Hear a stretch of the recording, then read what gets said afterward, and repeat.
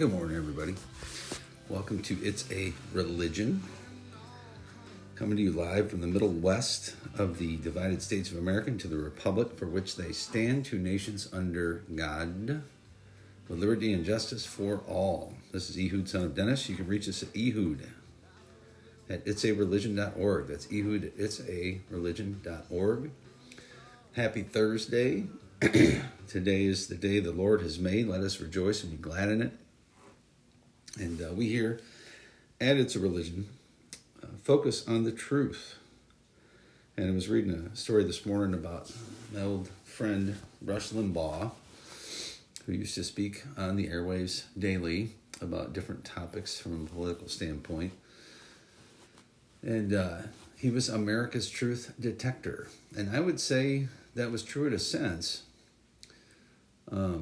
But truth is from the Lord Jesus Christ. He is the way of truth. The way in the life go through him. There is nothing that we would even know if it wasn't for him. He created everything. He sustains everything by the word of his power. When he speaks, things happen. He speaks and the winds die and the waves calm. He speaks and people are healed. He speaks and the world was created. And we don't know how he did this, but he did. I mean, that's the only reasonable, logical explanation of how we got here and what purpose there is in all of this creation, this life. The idea of, as we have said time and time again, a bowl of soup in millions of years makes absolutely no sense. That is the fantasy, not Christianity. And just because a guy has a white coat on, do not believe him. You know, we're seeing that in the medical community now, where doctors are more than happy to keep their job by lying to you and doing things that they shouldn't be doing. Withholding medications they shouldn't be withholding. Trying to get you to take a shot you should never take because there is no purpose in it whatsoever. To protect you from a disease that is 99.99% curable with the right therapeutics. There is no need for an emergency use. There's no need for all of these things that they're doing to us right now. But leftists do not care. They will lie, cheat, and steal every step of the way to try and get what they want, which is power and influence and control. Which I don't understand, but I guess it's just the way they roll, folks. But as I said, we start with Scripture on this show. And we do so because Scripture teaches us what is true, what is right, what's good, what's the way in which we should go. And there's so much within Scripture that it's a never-ending pursuit. You could read the Bible every year between now and the end of your life, and you're never going to know half of probably what God could teach you through it. And that's why we encourage everyone that we come into contact with that they should read Scripture. They should look at the Scriptures and see. Try and prove them wrong. Because you can't, and you won't be able to. At the end of the day, if you look at real science and real truth. So we are going through a study on faith right now. We started out in the Bible in Genesis in January, and I decided I think I'm going to continue in this vein, looking at words and how they're defined in the Bible, how they're used in the Bible, how the Bible exhibits certain things. And faith is the substance of things hoped for, the trust in things that are unseen, that you can't touch, smell, feel, taste, and yet you know is true, or you trust is true. And people put faith in evolution, like we talked about. faith that is true for whatever reason. But people also put faith in the Lord Jesus Christ. And I think we've got a lot better situation in that, because that is the truth. We are created beings. But let's look at some of the examples from faith in the book of Matthew, or the book of Luke today. We looked at some. I'm not going to do repeat examples that we saw in Matthew and Mark. And there's 3 singular examples that I saw in Luke this morning that I wanted to hit on. And I'll just start with this in chapter 18, verse 3 of Luke, the book of Luke. And there was a widow in that city, and she came unto him, saying, Avenge me of mine adversary. And he would not for a while, but afterward he said within himself, Though I fear not God, nor regard man. Or let me back up. Verse 2 starts. I'll just start verse 1. And he spoke a parable unto them to this end, that men ought always to pray, and to faint not to faint. Saying, there was a city in a city a judge which feared not God, neither regarded man.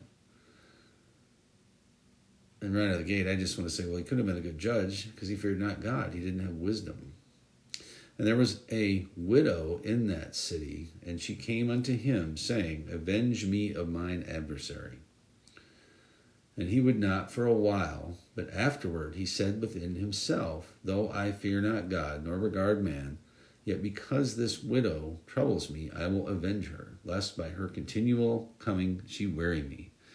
And the Lord said, Hear what the unjust judge says. And shall not God avenge his own elect, which cry day and night unto him, though he bear long with them? So to me that says, no matter what goes on in this life, if we put our trust and faith in God, at some point, the situations that we see, the unjust things that we see, will be avenged. And there's a couple news stories today that I think really speak to that. And he spoke this parable unto certain which trusted themselves. I tell you that he will avenge them speedily, Jesus said. Nevertheless, when the Son of Man comes, shall he find faith on the earth? So I believe he's speaking there about his return. And I was just praying this morning that he would indeed find faith on the earth, that he would find faithful people trusting in him versus all this other stuff. Again, soup in millions of years. Or fill in the blank with all the other religions that are out there. So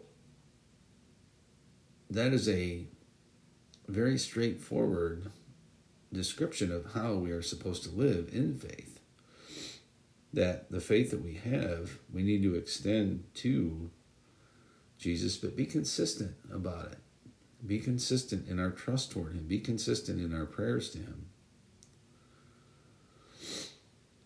So, here's another one in Luke 22, and he's talking about Peter here. Peter's struggling a little bit at the end of Jesus' ministry, and he's going through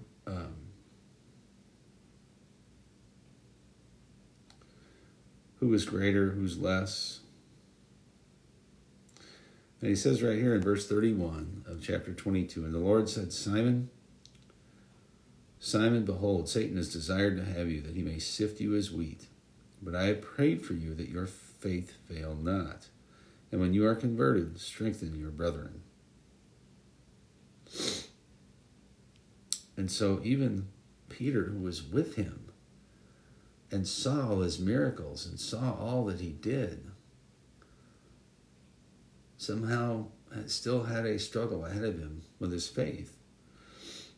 And I think it's interesting right there that Jesus says Satan has desired to have you, which makes me wonder how those interactions occur. But two, we have an enemy, folks, that wants to sift us as wheat, wants to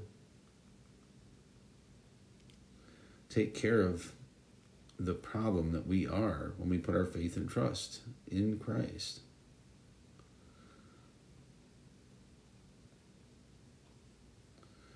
And it's a beautiful thing.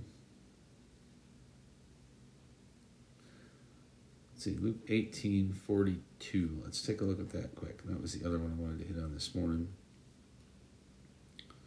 And there's so much good stuff in here, folks.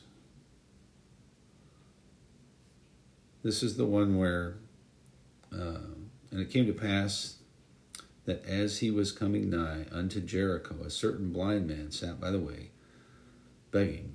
And hearing the multitude pass by, he asked what it meant. And they told him that Jesus of Nazareth passed by, and he cried, I think I covered this the other day, but saying, Jesus, you son of David, have mercy on me. And they which went before rebuked him, that he should hold his peace. But he cried so much more, you son of David, have mercy on me. And Jesus stood and commanded him to be brought unto him. And when he was come near, he asked him, saying, what will you that I shall do unto you? And doesn't Christ ask that of all of us? What do we really find important? This man needed his sight. You know, myself, I needed cleansing from my past, so I didn't feel guilty all the time. And he said, Lord, that I may receive my sight. And Jesus said unto him, receive your sight. Your faith has saved you. And immediately he received his sight. Not over a week, not over a month, not over 10 years, but immediately Jesus spoke and it was done. And followed him, glorifying God, and all the people, when they saw it, gave praise unto God. So right there, and in many other places, that cancels the whole idea of theistic evolution.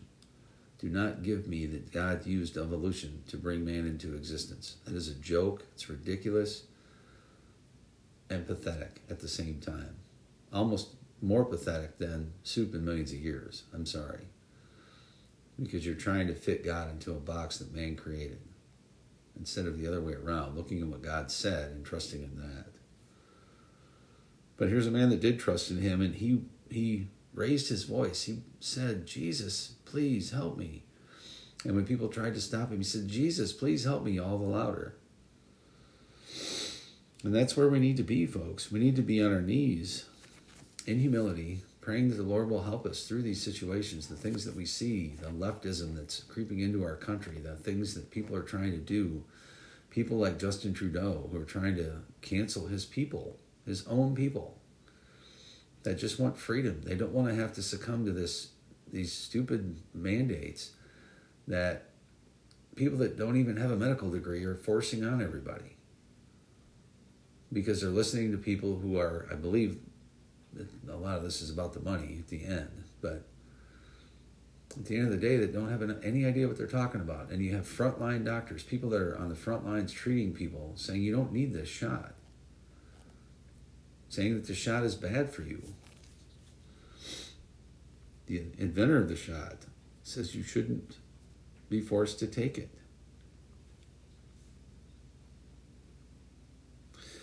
So we are in a precarious spot in this country today.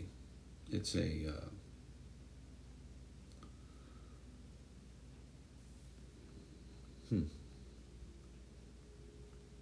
sorry, I got sidetracked here. The spot that we're in is the one that we've always been in since the fall.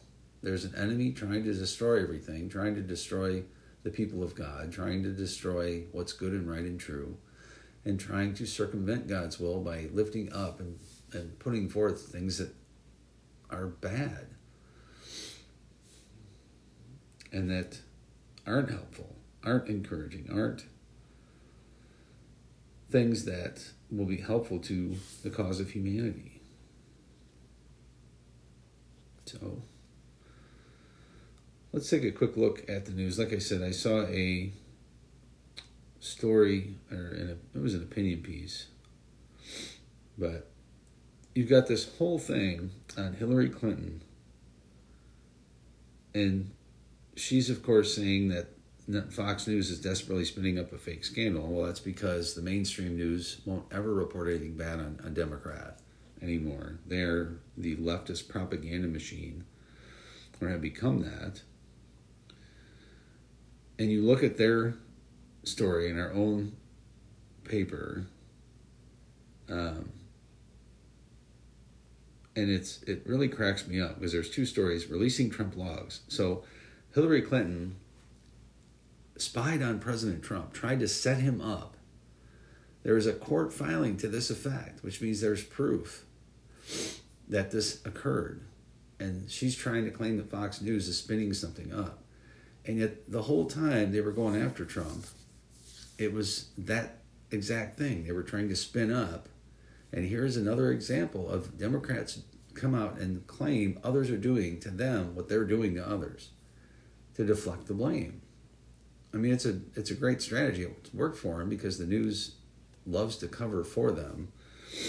But I'm just laughing on the front of our own little paper. They're trying to, again, go after Trump, when in reality, Clinton's the one that they need to be going after.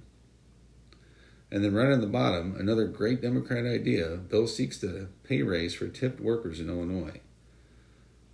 So I guess I'm not going to be tipping people anymore, because it's going to, as if it doesn't cost me enough to go out to eat with my family now, thanks to Democrat policies, especially in Illinois. But anyway, it's a pretty interesting contrast, and it shows when you put faith in the right things. Again, Trump wasn't a guy in some ways that I would encourage people to be like, because humility isn't one of his best suits. Let me put it that way. But to fight back for things that are right and true and good and that are helpful to people is a good thing, and that's all he ever did. And you never hear about the things where he would help normal people out.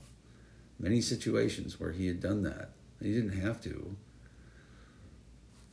But it's interesting, there was in this story that was on Rush Limbaugh this morning. There was a 5 things that he typically said or did that are good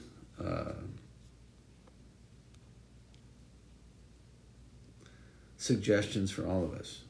And the first one is know your enemy. Rush's core mission was to give his listeners an ideological understanding of our political opponents to the left. The left's handbook never changes.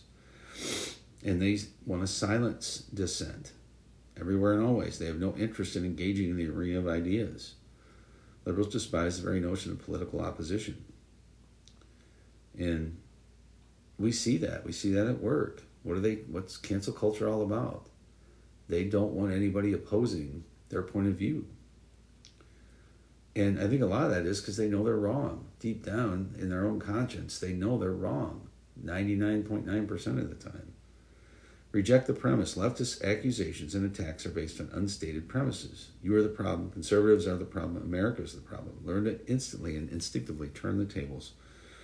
Leftists used to call Rush dangerous. The unstated premise was that being dangerous to liberalism was bad. They expected the accusation would put Rush on defense. He embraced that he was indeed a threat to their dominance. They call me the most dangerous man in America because I am. Blah. And we need more people that are dangerous to liberalism and calling it what it is. And this idea that you need to have balance in the equation. Well, you're getting leftism 24/7 from the legacy media at this point. They don't even bat an eye. So use your power. The left may appear invincible, but exerts control based on a currency of deception, manipulation, corrupt bargains. The power we have is unassailable. It is built on invisible things: truth, joy, common sense, humor, love, gratitude, faith. These qualities answer to a higher authority, and the left has no counter to them. That's the key, people. God is our hope and our faith and our joy and our love. And when we have him on our side, they can't dominate that. They can't circumvent that, because that is the truth. That is where truth comes from. And it's such a beautiful thing. Have no fear. Leftists are bullies who are terrified of fearless, cheerful people who know they're right. Those who, like Rush, truly grasp the pathetic nature of leftism exude confidence, even glee. Never, ever buy into the temptation to despair that our situation is hopeless. This is the left's most often used deception, wanting you to preemptively surrender without a fight. Which, how many Republicans do we see doing that all the time? And lastly, stay on offense. Be relentless, because the left, what the left believes in has no moral foundation. The left's power is, well, when fought, it will deflate like a souffle and come crashing down like the Berlin Wall. Follow Rush's model and laugh at them every day.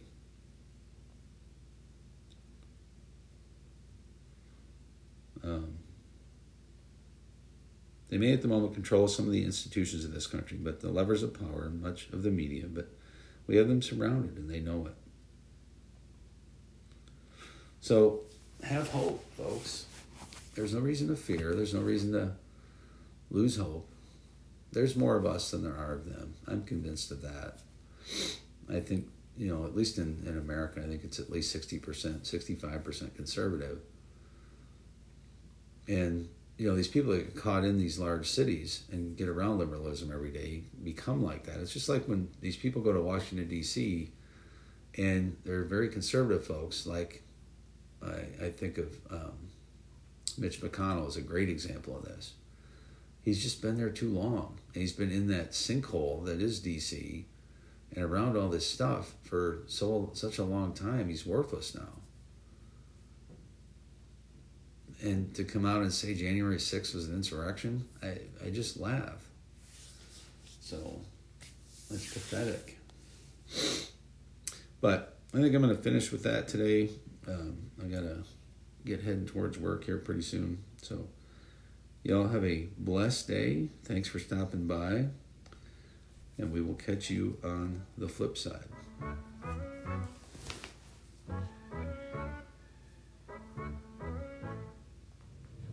Lord, for the small things like me and her on a porch swing, for summer nights and fireflies and the sound of my old six string.